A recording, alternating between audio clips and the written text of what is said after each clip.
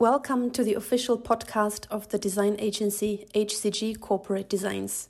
My name is Helene Clara Gamper. I'm the founder and creative head of HCG Corporate Designs.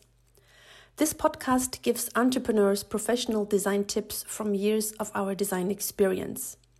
This podcast is, so to speak, the audio version of our video channel on YouTube.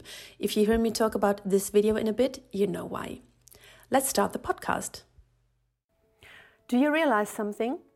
Logos have been becoming more and more minimalistic in recent years. Why is that, and what are the ingredients for a perfect logo? Keep watching to find out.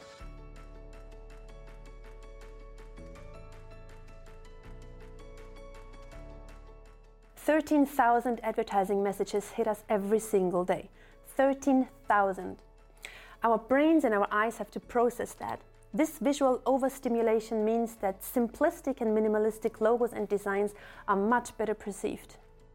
We consume information in the newspaper, on websites, on TV, on smartphones, on posters on the side of the street, on tablets, printed on t-shirts, and so on. A logo has to be very, very flexible, regardless of whether it is a small app icon or a huge billboard poster in the football stadium. A logo must work in all sizes and in all surroundings, and it can only do so if it is simple and minimalistic enough. Besides the technical requirements for logo design, trends also play a role, of course. The flat design trend was introduced by Windows about 10 years ago, and since then, flat design has become extremely popular. And of course, the general trend towards minimalism also has to be taken into account here. The zero waste movement, or less is more.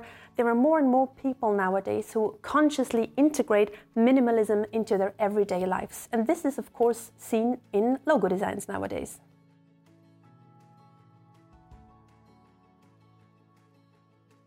In another video, I already talked about the 8 things that make a good logo. The essence is my formula for a perfect logo. Maximum recognition value plus maximum flexibility plus fast memorability minus excess complexity.